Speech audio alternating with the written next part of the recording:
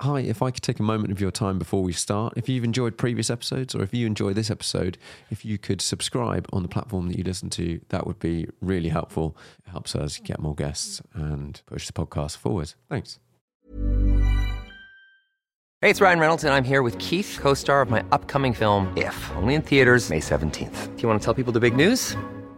All right, I'll do it. Sign up now and you'll get unlimited for $15 a month and 6 months of Paramount Plus Essential Plan on us. MintMobile.com/switch. Upfront payment of $45 equivalent to $15 per month. Unlimited over 40 gigabytes per month. Face lower speeds. Videos at 480p. Active Mint customers by 531.24 get 6 months of Paramount Plus Essential Plan. Auto renews after 6 months. Offer ends May 31st, 2024. Separate Paramount Plus registration required. Terms and conditions apply if rated PG. There's never been a faster or easier way to start your weight loss journey than with PlushCare. PlushCare accepts most insurance plans and gives you online access to board-certified physicians who can prescribe FDA-approved weight loss medications like Wegovy and Zepbound for those who qualify. Take charge of your health and speak with a board-certified physician about a weight loss plan that's right for you. Get started today at plushcare.com/weight-loss. That's plushcare.com/weight-loss. plushcare.com/weight-loss. Hiring for your small business? If you're not looking for professionals on LinkedIn, you're looking in the wrong place. That's like looking for your car keys in a fish tank. LinkedIn helps you hire professionals you can't find anywhere else, even those who aren't actively searching for a new job but might be open to the perfect role. In a given month, over 70% of LinkedIn users don't even visit other leading job sites. So start looking in the right place. With LinkedIn, you can hire professionals like a professional. Post your free job on linkedin.com/achieve today.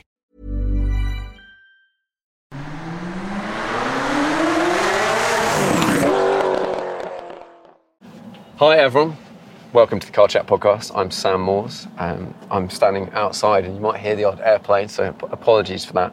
But I'm here with Peter Charters today. Hello. Good afternoon, Sam. Good to see you. Welcome. Can you tell the audience a little bit about sort of who you are and what you do? Yeah, of course. So we're here on a Maserati test drive event, and from my point of view, I'm General Manager for Maserati for North Europe, which is Scandinavia, UK and Ireland. I joined the company 3.5 years ago. As I tell everybody, 3 months before COVID, so perfect timing. But it was perfect timing because it's right at the beginning of Maserati's renaissance in terms of product portfolio. So right just before the introduction of MC20. Yeah. So I look after the team in the UK, which is a sales, marketing, after sales and finance function. And we're based in West London. Nice. It's an interesting, like, obviously Maserati has a massive history, but my sort of like journey with Maserati I've sort of seen them around, and I've seen Gran Turismos kind of cruising around, and they always sound good. But as someone that's into sports cars and kind of a bit of racing and whatnot, I didn't really start driving until I was sort of 22, so maybe like 10 years ago. Maserati didn't really fit into that kind of thing. I knew there was loads of heritage from a while ago of all these crazy race cars and loads of victories and stuff. But there wasn't anything that sort of connected with me. And it seems like, Maserati are now going, hang on, we're a proper brand, we're going to make some cool cars, and everything's changing. Can you talk me through like what's happened and where we're going? I will certainly try to. So I think you refer to, Maserati's somewhat glorious past, but also an extended past. So we've kind of come in and out of racing, in and out of, various segments and channels over the decades. And I think the fundamental difference now is that we've invested in a completely new product portfolio, which covers not just your beautiful everyday cars, but also we're coming back into racing, and that for us is bringing back the heritage that that people fondly remember. Right? For example, we're going back into GT2 racing. We're in Formula E racing. We won our first event last weekend in Jakarta, which was great to see. And we're starting to build supercars. So our P24, that's our first supercar, and it's brilliant, bringing the confidence back to the brand from our inner perspective, but also hopefully from a customer perspective as well. P24. Sorry, I've missed this.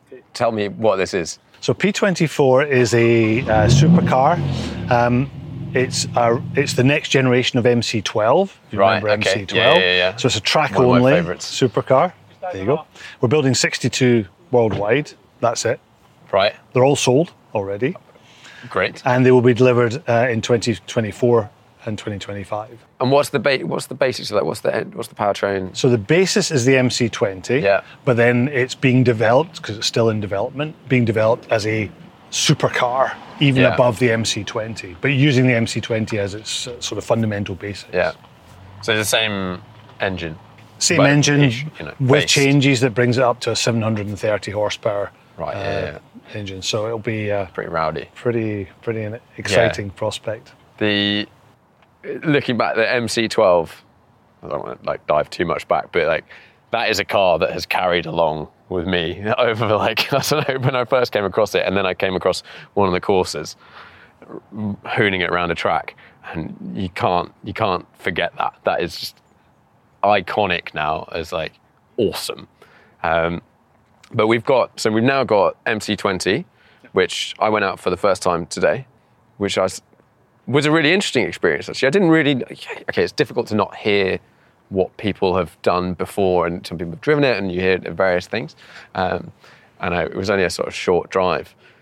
I was amazed at how, nice a drive. Now, that's not probably the right word, but it goes down a road really nicely. It just kind of flows. Nothing's harsh, nothing's bumpy. It's well supported. Is that a Maserati ethos creeping into the supercar, going, we want the performance, we want the engine, we want that stuff, but at the same time, we don't want to beat you up in the process?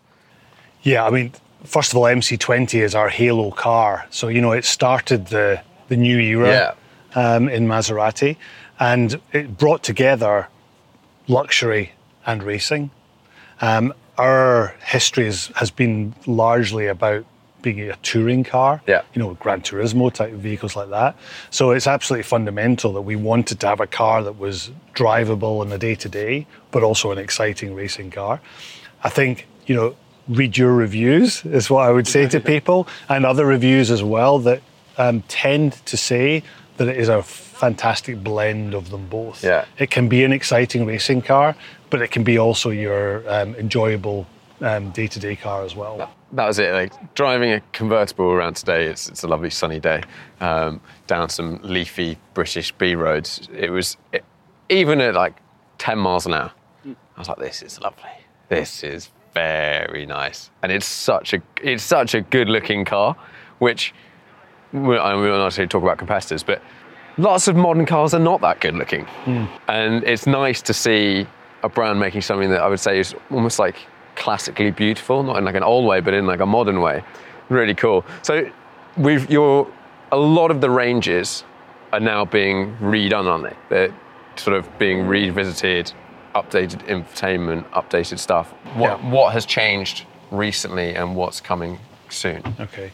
So the way to look at it, I would say, is that we're replacing the entire range of Maseratis in the next, already started with MC20 2 years ago, and by 2025, everything will be not only refreshed with brand new models, but also everything will have an electric vehicle variant as well. And I guess that's an important part of our next journey, is that all our new models will be fully battery electric. We've not gone down the hybrid road. We're going straight to battery electric. So by 25, every model will have an electric variant. By 2030, we will only be selling electric vehicles. So we will be the first Italian luxury sports car manufacturer to be fully electric, which is, it's maybe not what people expect. And I think that's a good thing for us. We've always been an innovative brand, and I think that's a positive for us. So we will be replacing the whole range over the next few years. Obviously, we've introduced Grecale. And Grecale SUV is bringing us into a new customer database where we've not been before Obviously, we have Levante, which is a bigger car, a more expensive car, but Grecale fits in the what we call a DSUV, this like medium-sized SUV, and is everyday exceptional, which is what we say. It's a car that you can use every day, but you feel that the experience is an exceptional experience. So that's the start, and then the other cars will come in the next couple of years. Having a sort of a history of awesome sounding engines, and all of these have got pretty good engines in them, or at least available. And you guys like, oh, we're gonna house this EV thing. Is it a straight cut transition, or is it going to sort of meld over 10 years or something with the new EVs coming in? Yeah, it's a good question. With the changing legislation, obviously you have to keep a close eye on that. And we are a global brand, a relatively small, exclusive global brand. So we have to be aware of what's happening everywhere. So it will not be that we will start with electric and everything else just disappears overnight. But new model entries, you can imagine, are likely to be electric vehicles. But for the moment, for example, with Grecale, that is a ICE engine. Yeah. But later this year, we will have the fully electric version, and those two will go hand in hand for the near future. And are they on the same platform underneath? Yes. And that was designed like that everyone's done it slightly differently, but when you look at a Grecale, the battery electric vehicle is very similar to the ICE, the design. It's not a separate platform. But obviously the underpinnings are designed to be a fantastic drive, whether you're driving an electric version or you're driving an ICE version. Yeah. One of the things that I know, just depending on how they've all been configured, is you normally lose, it's like a sort of practical question, but you lose a little bit of boot space going to a BEV sometimes. Is that going to be the case with those? Do you know? Or I'd need to check the technicals on it. But I understand there's a battery, but for us, the way we've done it, we've put a battery up, as a T battery underneath to give us the lowest possible gravity, lowest possible point to the ground to get the ride and drive best. So in that respect, it doesn't impact massively on the interior of the vehicle. Yeah. That's interesting. And then what is, it's going to be, I'm really intrigued as to how this is all going to pan out, because I've got an EV and I like using it. Like it's great. But I'm really interested in how the sort of more luxury end is going to go. And you're looking around and going, what are all the, presumably you guys are like, what's everyone else doing? All the technology is just changing so fast. Presumably, I don't know whether you've dug much into or picked up on much of this, but like, I don't even know how you go, I'm going to make a car in 5 years, 10 years, because the technology is changing so much. Presumably, it's quite difficult, and there's a lot of like, fingers crossed, like obviously calculated, but you're sort of going, hopefully this is going to work out. Yeah, I mean, look, we try to bring in the most innovative, advanced technologies we possibly can. And this year, obviously, Grecale gets a full battery electric vehicle, but also Gran Turismo's getting the fully battery electric version this year as well, with 800 volt technology. Technology changes. That is the cutting edge of technology at the moment. And it would be our intention to keep it at the cutting edge of technology. Do we know like range numbers on that yet? I can tell you certainly on the Grecale, we're at 500 kilometre range. Okay, yeah. Obviously in our luxury segment, as it is an everyday, exceptional, but everyday vehicle, we realised that we need to have a substantial range because people will be using it for all types of journeys. So our view is that 500 kilometres or 310 miles is more than sufficient for the vast majority of people. Yeah. I think that average journey is like 20 miles or 15 or something like that. But yeah, it does. So, and when are we going to see those on the road? When are those going to be on the road? So at the moment, we're expecting to see those vehicles, customer deliveries, in Q4 of this year for both Grecale and Gran Turismo. So it's not far away. No. But of course, we will not be building lots of them. So like with many of the electric vehicle entrants, it will be supply constrained, which is not such a bad thing. And it's part of our strategy anyway to not oversupply the market. We want to make sure that we're... Keep demand slightly above. That would be our ideal. That'd be the ideal. Yeah. And then you're making a MC20 GT2 car? Yes. So that will be launched this year. In fact, next month, I think, nice. It will be shown in Spa. And we'll be back into GT2 racing. So that's an exciting... And what's that going to compete in? It will be in the GT2 racing calendar. Don't know the exact details of what it's going to be doing, but it will be, it'll be I'm trying to think what other cars are there in that. There's a few, I know there's a few in that category. It looks like quite a pretty good gentleman racers series. Like I know there's shift from GT3 to GT2.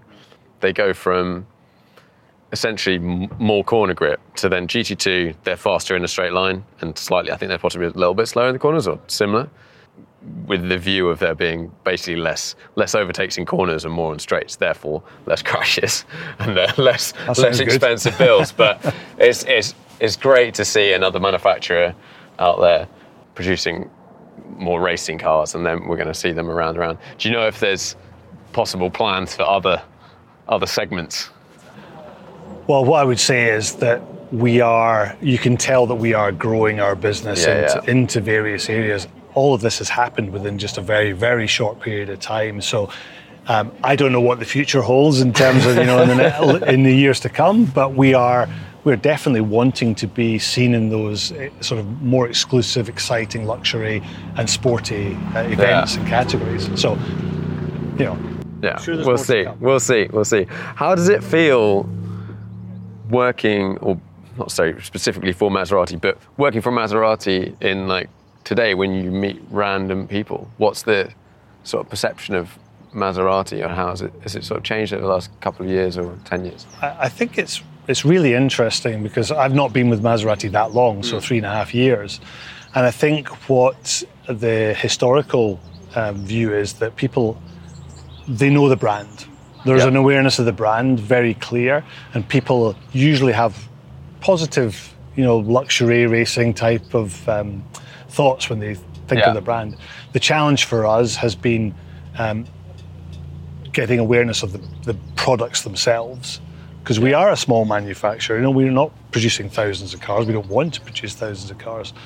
So getting that across has been a challenge. Now, it's been significantly easier in the last 2 years, let's say post-COVID at least, because of all the new products we've got. I mean, we're here today, we're driving cars, we have many journalists and influencers who are happy to come and drive our new products. So we don't go on television, we're not advertising our cars, but we want people to be driving them and reporting about them and talking about them. That's been a lot easier in the last 2 years than it has been previously. And MC20 has been really the hub, the start of that conversation.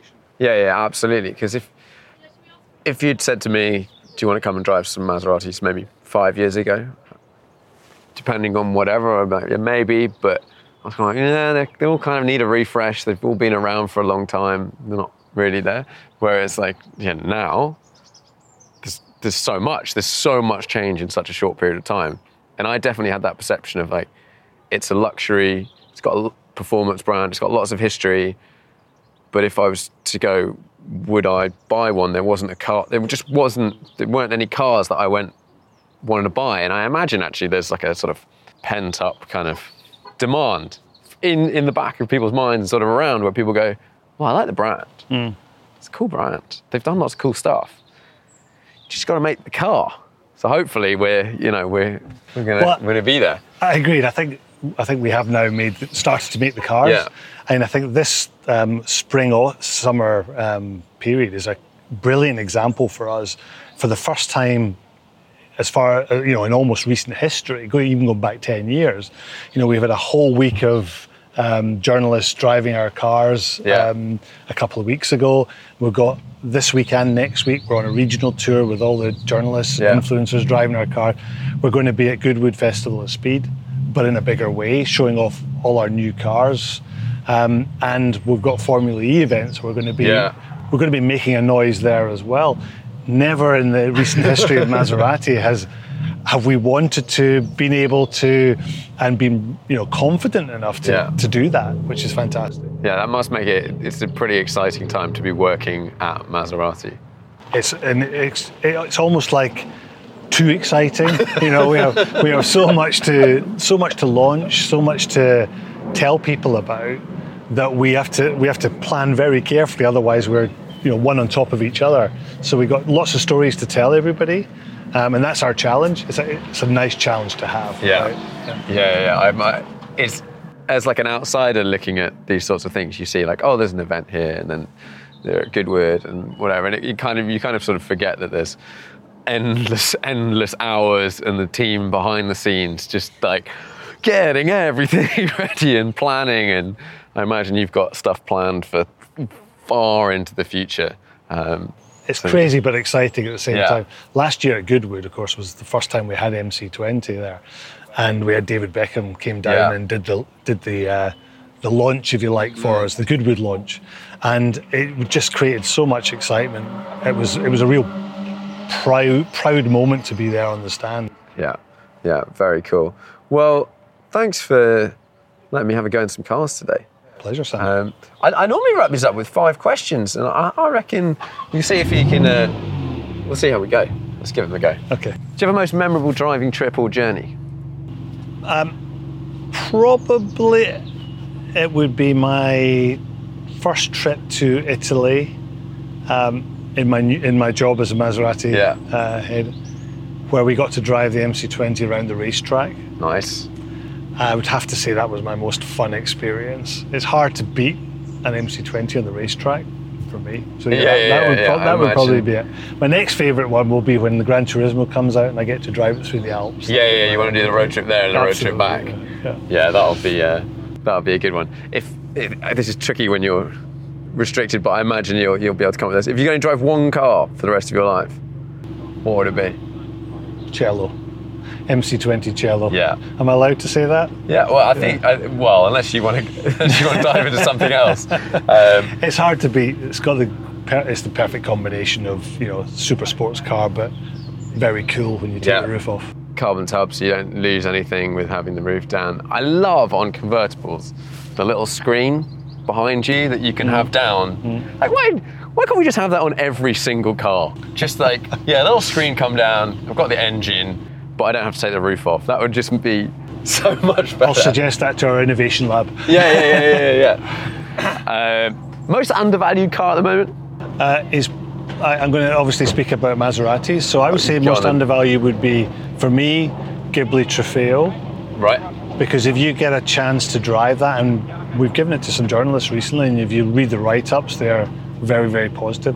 V8 engine in a rear-wheel drive car. Yeah. That's a lot of fun in a saloon car. So I would say that's probably the undervalued car. Yeah. But if you drive it, you probably won't undervalue it. Most interesting car to you at the moment? What are you sort of thinking about? Tell me. The most interesting, I'm going to stick to Maserati. Right? Yeah. For me, it's got to be Gran Turismo. We had our first left-hand drive one arrive just a couple of weeks ago. It's hard not to walk past it and smile, because it is such a revolutionary interior, evolutionary exterior, because it's such a popular exterior shape anyway. Good shape. That it just feels like it has to be a huge success for us. So I'm touching wood, keep fingers crossed, but I think that's massive prospects. And when are we going to start seeing them? They're not around yet, are they? No. July. Oh, very soon. Very, very soon. The first ones will arrive in July in right-hand drive. Small numbers. Again, we're just bringing them in to meet demand, or slightly behind demand. Yeah. But the first ones come in July. And what sort of sales numbers are you sort of, I don't know, aiming for? Or sort of expecting, or maybe to even production numbers over the next sort of couple of years of, let's say, Gran Turismo and maybe MC20? I mean, what Carlos Tavares, who obviously the head of our business, he is very, very clear in what he says about volume. Volume's not the driver of the business. Profit is the driver of the business, which is fundamental to everything we do. So we don't have volume targets for sales. We plan for production, but we have volume targets for sales. Having said that, it is our expectation in the UK that we will probably double our sales in the next 12 months compared with last year. And that will be across the whole range, of course. What sort of number would that be? Well, that would make it about, somewhere between, I would say 1,200 and 2,000, but it just depends depends what the customers want to buy. If it's more, then we'll build more, but if it's less, we'll build less. Yeah, there's definitely, we've seen some manufacturers over the last couple of years, more, just dump cars into dealerships, and then they go out on finance, and then they come back, and then you just look at all the dealerships, and they're all just full of cars that they're upside down on, and it's obviously coming back to bite them. It's one of our fundamental principles is making sure we protect the residual values of our cars. So, for example, on new Grecale, you will not have seen a used car Grecale for the first 6 months of its life. And that's for the benefit of the customer ultimately, as well as ourselves, obviously. We're absolutely determined to continue with that. Well, yeah, because no matter how much you love a brand, if you buy a car and then just on a hypothetical situation where it somehow loses 90% of its value in a year, you're never going back. You're never buying another one because it's too painful. Exactly. And we have to be mindful. We are in a completely new era. We're bringing a lot of new customers to our brand that have never been with us before. They must have the right experience, both with our dealer network. So we're bringing a whole new corporate identity into our dealer network over the next 2 years to give the ultimate experience, but also their experience with the car from a quality point of view and from a value point of view. Yeah. This is so critical. 5-car garage. Oh, this is tricky. 5-car garage, unlimited value. I don't think that's the question I'm going to answer. Two-car garage. No, I haven't got a garage. So you wouldn't have a Ghibli V8 and a cello? Well, if I'm allowed to choose a family of Maserati, you can have two. For sure. If I'm allowed two, it's a cello and it's a Gran Turismo. Nice. Probably a Gran Turismo Trofeo. Yeah, that's got to be my two. That sounds like a pretty good two-car garage. Obviously, we're slightly limited, but because the Gran Turismo, it's when you see it, the space that you have in a Gran Turismo, design aside, which is obviously iconic, the rear space, the luggage space, you can use that for pretty much your everyday living. MC20 cellos for a Sunday, right? Saturday, exactly. Special can be used every day, but in reality is not used every day. Well, thanks very much for coming on the podcast and giving me a little bit of an insight into what's going on. My pleasure, Sam, and enjoy the rest of the day. Cheers. Planning for your next trip? Elevate your travel style with Quince. Quince has all the jet-setting essentials you'll want for your next getaway, like European linen, premium luggage options, buttery soft Italian leather bags, and so much more. And is all priced at 50 to 80% less than similar brands. Plus, Quince only works with factories that use safe and ethical manufacturing practices. Pack your bags with high-quality essentials you'll be wearing for vacations to come with Quince. Go to quince.com/pack for free shipping and 365-day returns. Acast anbefaler. Mit navn er Anders Morgenthaler. Over for mig sidder Roald Bergmann. Vi har lavet en ny podcast, der hedder Dopaminklubben. Og Dopaminklubben er en klub, hvor ADHD er fucking sjovt, og hvor det griner. Det behøver ikke at være super alvorligt. Vi er skide trætte af alle de der podcasts, der forklarer mig nederen der. Vi gør grin med vores ADHD. Mulig ADHD. Ja, vi udreder mig, fordi nogen siger, at jeg har det. Jeg ved det ikke rigtigt, det finder vi ud af. Vi har i hvert fald lavet væddemål. Ind og lyt til Dopaminklubben. Hver uge udkommer vi. Der laver vi sjov og spas med at have den her vidunderlige dopaminmangel.